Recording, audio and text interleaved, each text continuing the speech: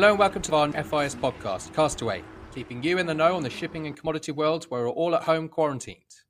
We know that the working and business has changed dramatically in the past couple of months, so developing a range of resources to help keep you up to date on everything happening. If you'd like to find out more, you can visit our website, www.freightinvestorservices.com, or follow us on Twitter and LinkedIn. FIS is fully functional. Every broker, every office, and every team is ready to help you with pricing, research, and operational assistance. Hello and welcome back again to Castaway, our podcast. We have returning Alex, our MD of Strategy, Kerry from home again, our Head of Business Development, and Tom again all the way from Singapore. Hello, guys. Hi, good morning. And to start off, Kerry, we have the announcement of some interesting new news. What have we got in the pipeline coming out? I do. The FIS Live app project we have been working on for some time, and we've been consulting with a lot of our clients on, is finally ready for launch. This is an app that's going to give real-time live pricing across all our products, straight from our broking floor. You will also be able to get historical price charting, technical analysis of those historical price charts, and a feed of constant news and commentary from all of our brokers and our analysts in Shanghai, Singapore, and London. It will be a lot like a mini Bloomberg for our particular markets. And I think it's something a lot of people have been asking for, especially since COVID broke. And that's great. What markets can we get on this, Kerry?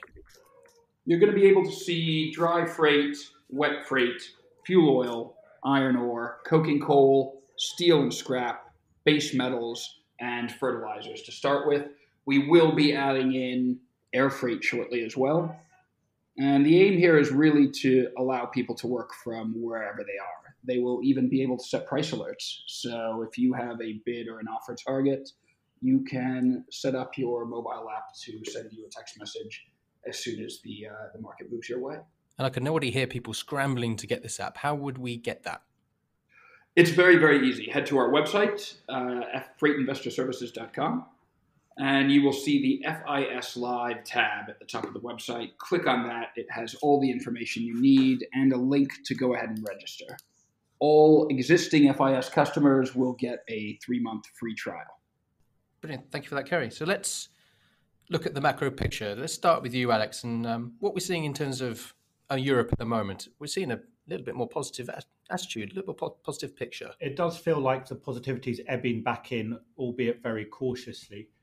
Even on social media, you're seeing how people are celebrating their newfound freedom, as much as it's been curtailed.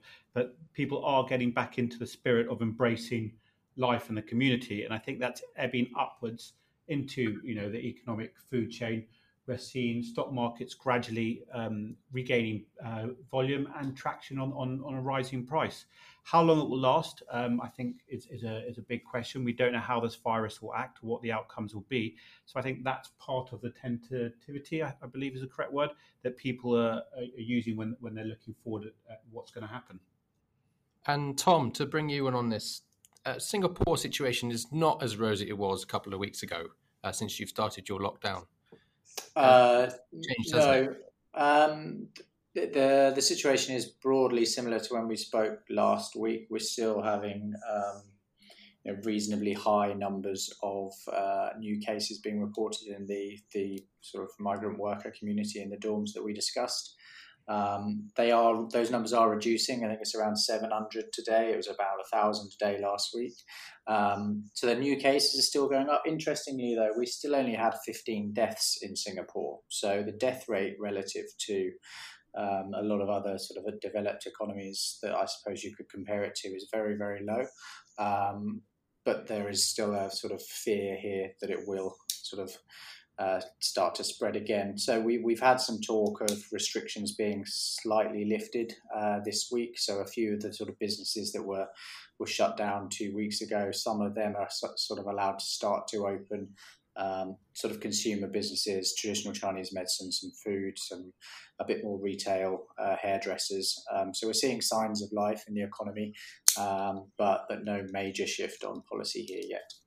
And I guess China as well is leading this is it was the start, the first epicenter of the virus. That's really starting to open up now, isn't it? Yes, seemingly so. And I think the recovery we've been talking about for 2 or 3 weeks now does seem to be underway. Some of the markets we'll talk about later. We've seen some strong pickup there.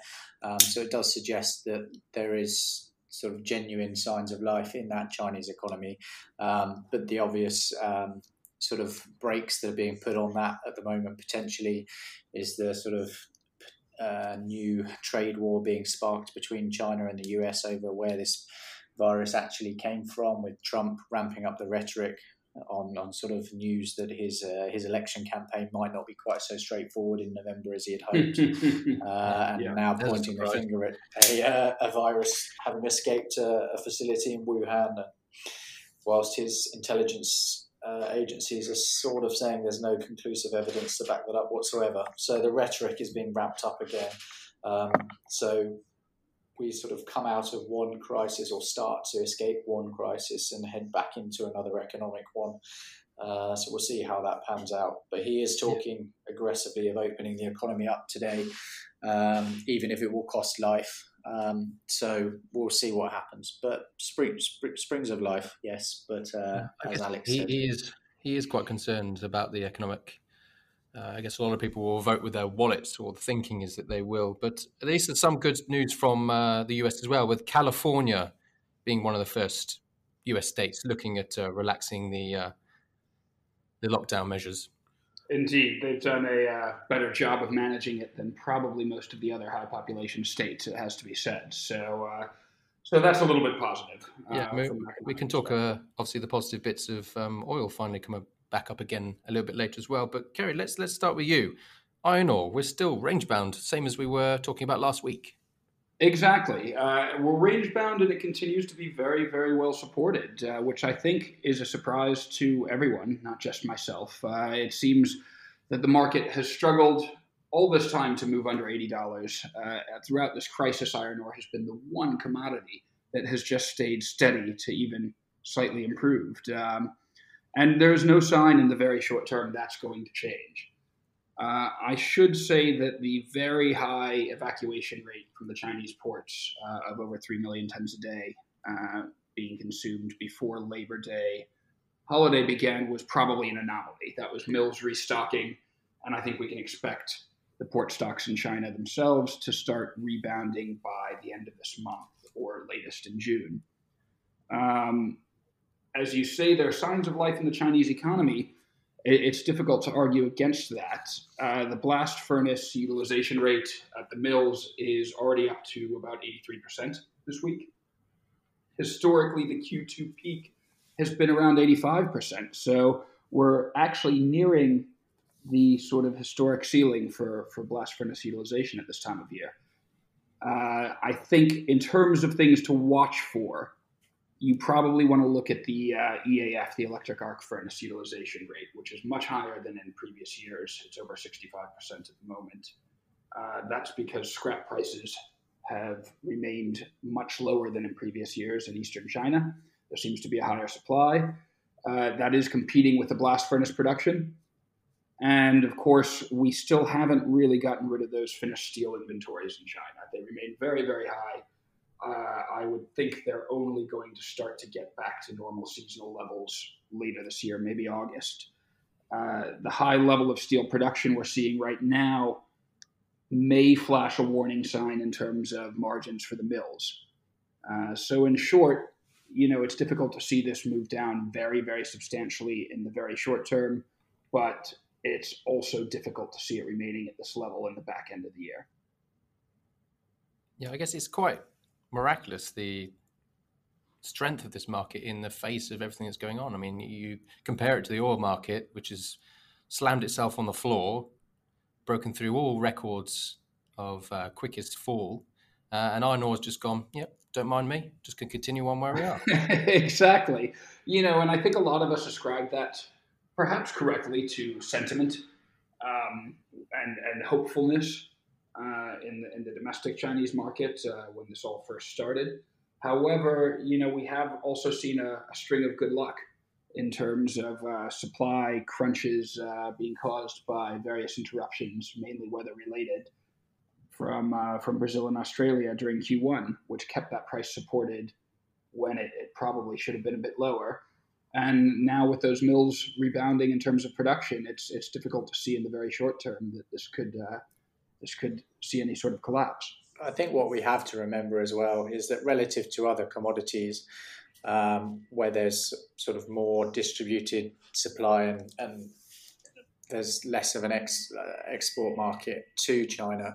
China imports about 70% of the world's iron ore, and it can't get it.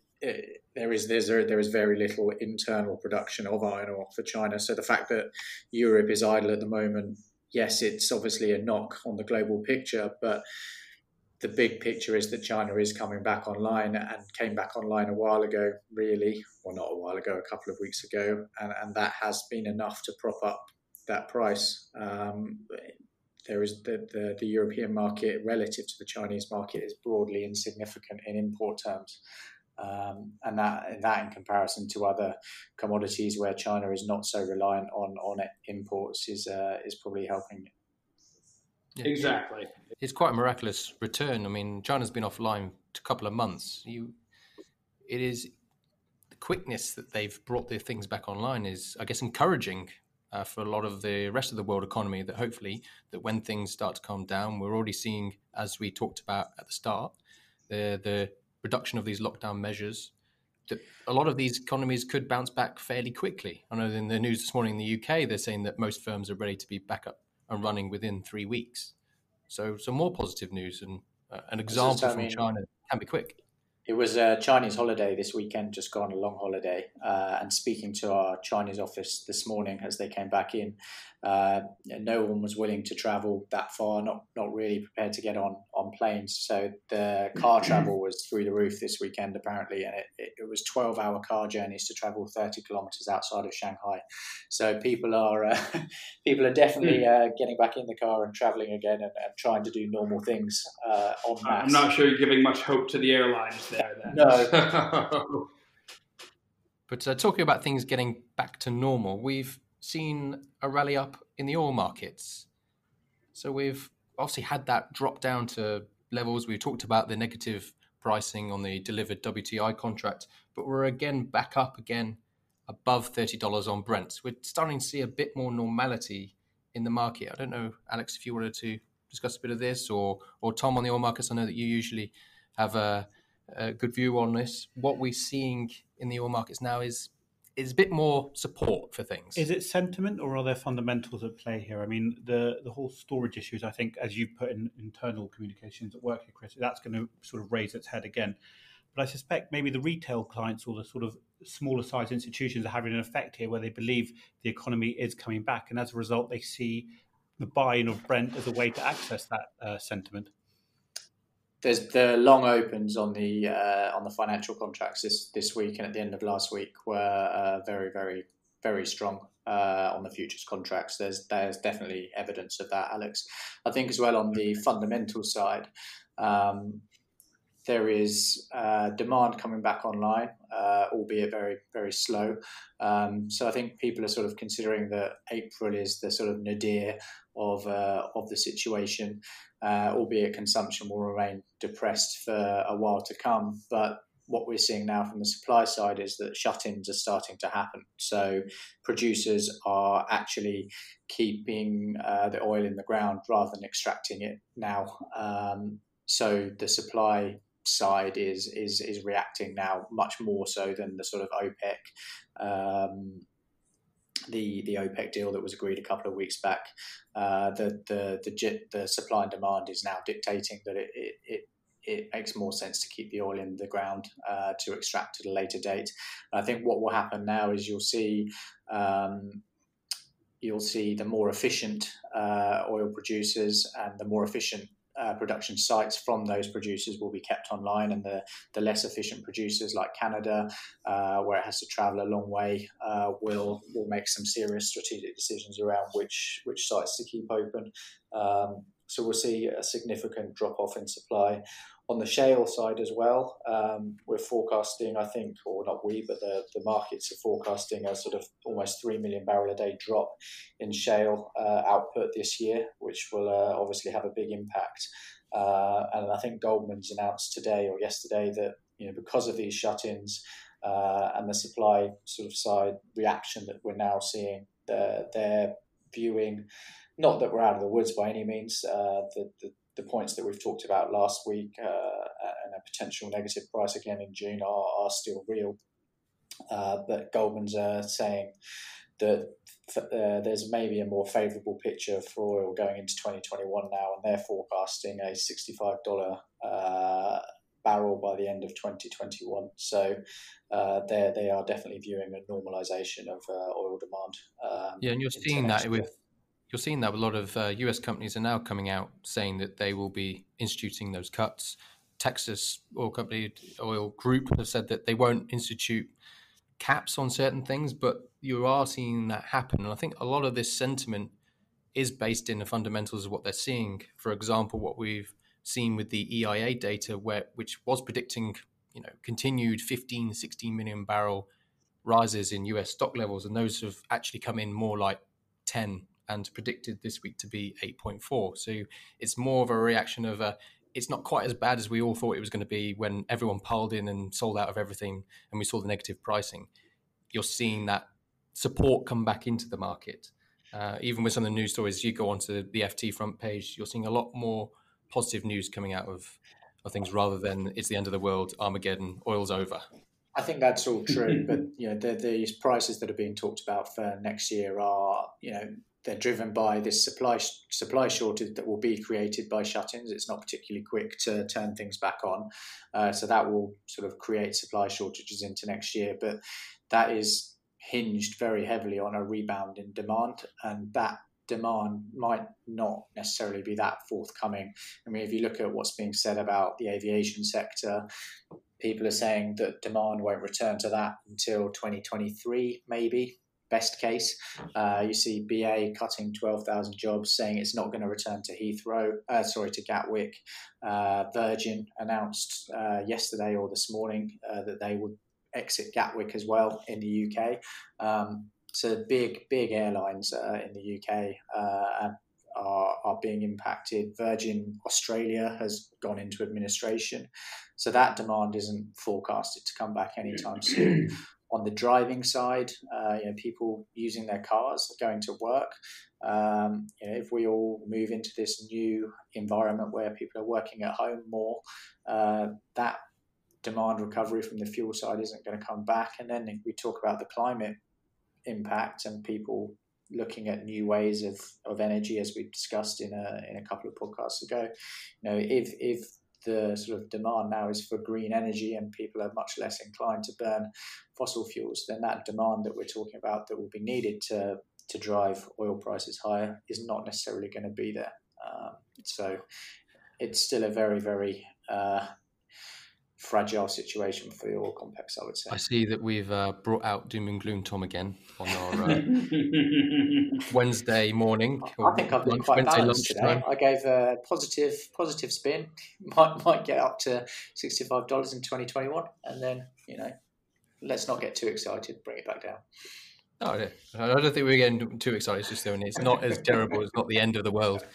But we were talking about air freight. Kerry, it's perfect time to bring you in talking about some of the air freight things. I mean, Tom already alluded to some of the things that have been happening in the passenger side of things with a lot of staff being laid off. What are we seeing in terms of rates for air freight?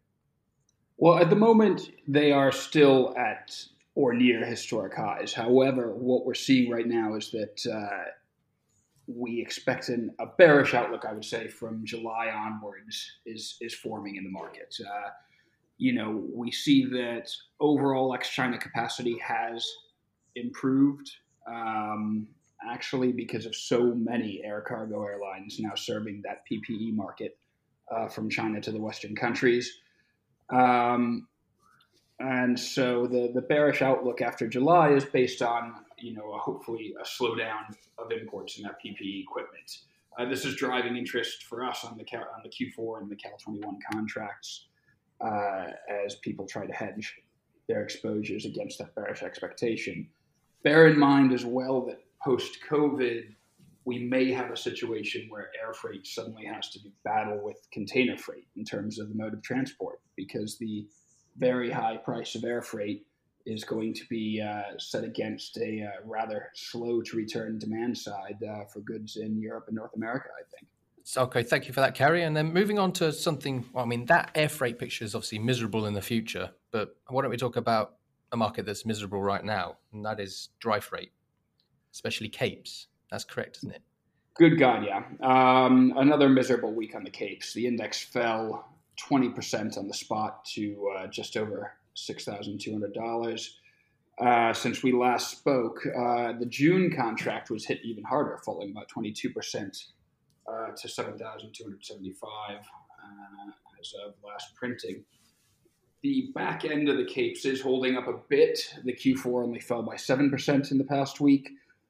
But overall, this aggressive drive down is being driven by the fact that a lot of the Brazil shipments that people had hinged their hopes on seem to be going out on Valimax vessels, not necessarily on Cape-size vessels being chartered in. At the same time, what we've now seen, and I think people perhaps forgot to account for, is as the COVID crisis eases in the Asian shipyards, a huge number of ships that were in for scrubber fitting have been released back to the market.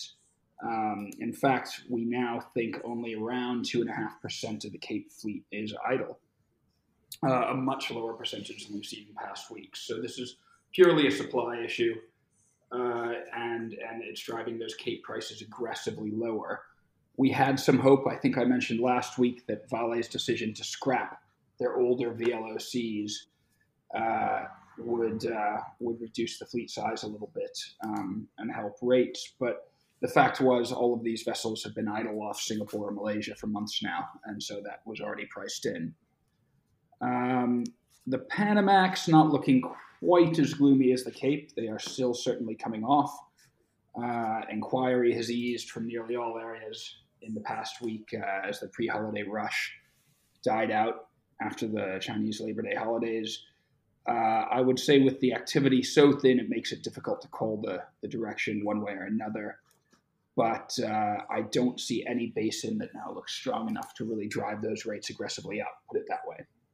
Yeah, moving on to the wet freight market, that was something which had benefited quite a lot for the increase in supply and then the subsequent situation, which was similar to what happened in 2014 of pushing things to floating storage. We were talked about, I think it was 2 weeks ago, rates on the May contract had pushed above $40 per metric ton. I mean, I'm looking now at TD3 rates in June at just over $10. That's incredible, isn't it? Exactly. I mean, you do not want to be someone who's got shares in Freight and Gatwick this morning. No, I think that's the message today. But moving on to our speciality of this week. We started it last week, and we're going to again bring it back. We were doing a bit of research on a random market, which some of us have heard of, but I'm sure most of us and those listening have never heard of. And I want no laughing when I announce the title of it. The market of the week is random length lumber. Well, I'm sorry. I'm quite glad that you was brought this a to the table. I think it's an important one that we've got to look at, and probably, it gives us an indication of some elements of construction and where that's going at the moment. Well, that was the most mature response I could have expected from that. But, exactly. Yeah. Exactly. MD of strategy and immaturity. But to be honest, the commodity itself sounds like something that if I typed it into Google, it would give me some very worrying results. Yeah, that's if you take off the filter that we have in company. But some background on that market. The North American lumber market is valued around about $10 billion. And it was in the same year we went to the moon, the first exchange to offer forest products was CME. It's physically delivered every other month. So as Alex said, this is a physically delivered contract, which is of random lengths of 8 foot to 20 foot 2x4 inch pieces. Of 110,000 board feet is the unit it's traded in, and it's primarily Western spruce pine. The mills which create this product are located in Oregon, Washington, Idaho, Wyoming, Montana, Nevada, California, and in Canada, the provinces of British Columbia and Alberta. Does it correlate with any other known markets or any other perhaps more liquid markets? I haven't the time or the to have done such in-depth analysis of the lumber market, but I do know that the moisture level must be below 19%. Right. So they use a kiln to dry out this wood before it goes and is delivered. And what are the prices like, or the tick sizes for that matter? The tick size is in 10 cent. And current prices, where we are moving up in the market, but it is actually a backwardated market from July. Okay. So July settled at 338.60, and we are backwardated into the rest of the year. But as Alex said, this settles or is delivered every other month starting from January. So January, March, May, July, September, November. And is the data for that free, or is it pay per view? I think if you want some data, I was waiting for that. You're going to have to get a premium subscription to be able to see high definition on the market. But yes, an interesting one, and there are maximums to the percentages to the lengths of wood. So I don't know if anyone wants to give a size of in feet between 8 and 20, and I'll give you the percentage of the delivered amount that you're allowed to have. 12 foot. 12 foot, you're allowed 10 to 20%. Interesting. You learn something new every day. And the largest percentage is that of 16 feet, which is 35 to 60% bound. So if you're looking to hedge random lengths of wood, then we have given you a starter of information on where you can be able to do that. Excellent. So we've moved from cheese to wood, and who knows what we're going to have next week. But as we look out on a very sunny London lunchtime, I don't know if there's any last points from people before we wrap up for today. Nothing for me. No, I think we've covered it all. Thanks. Good.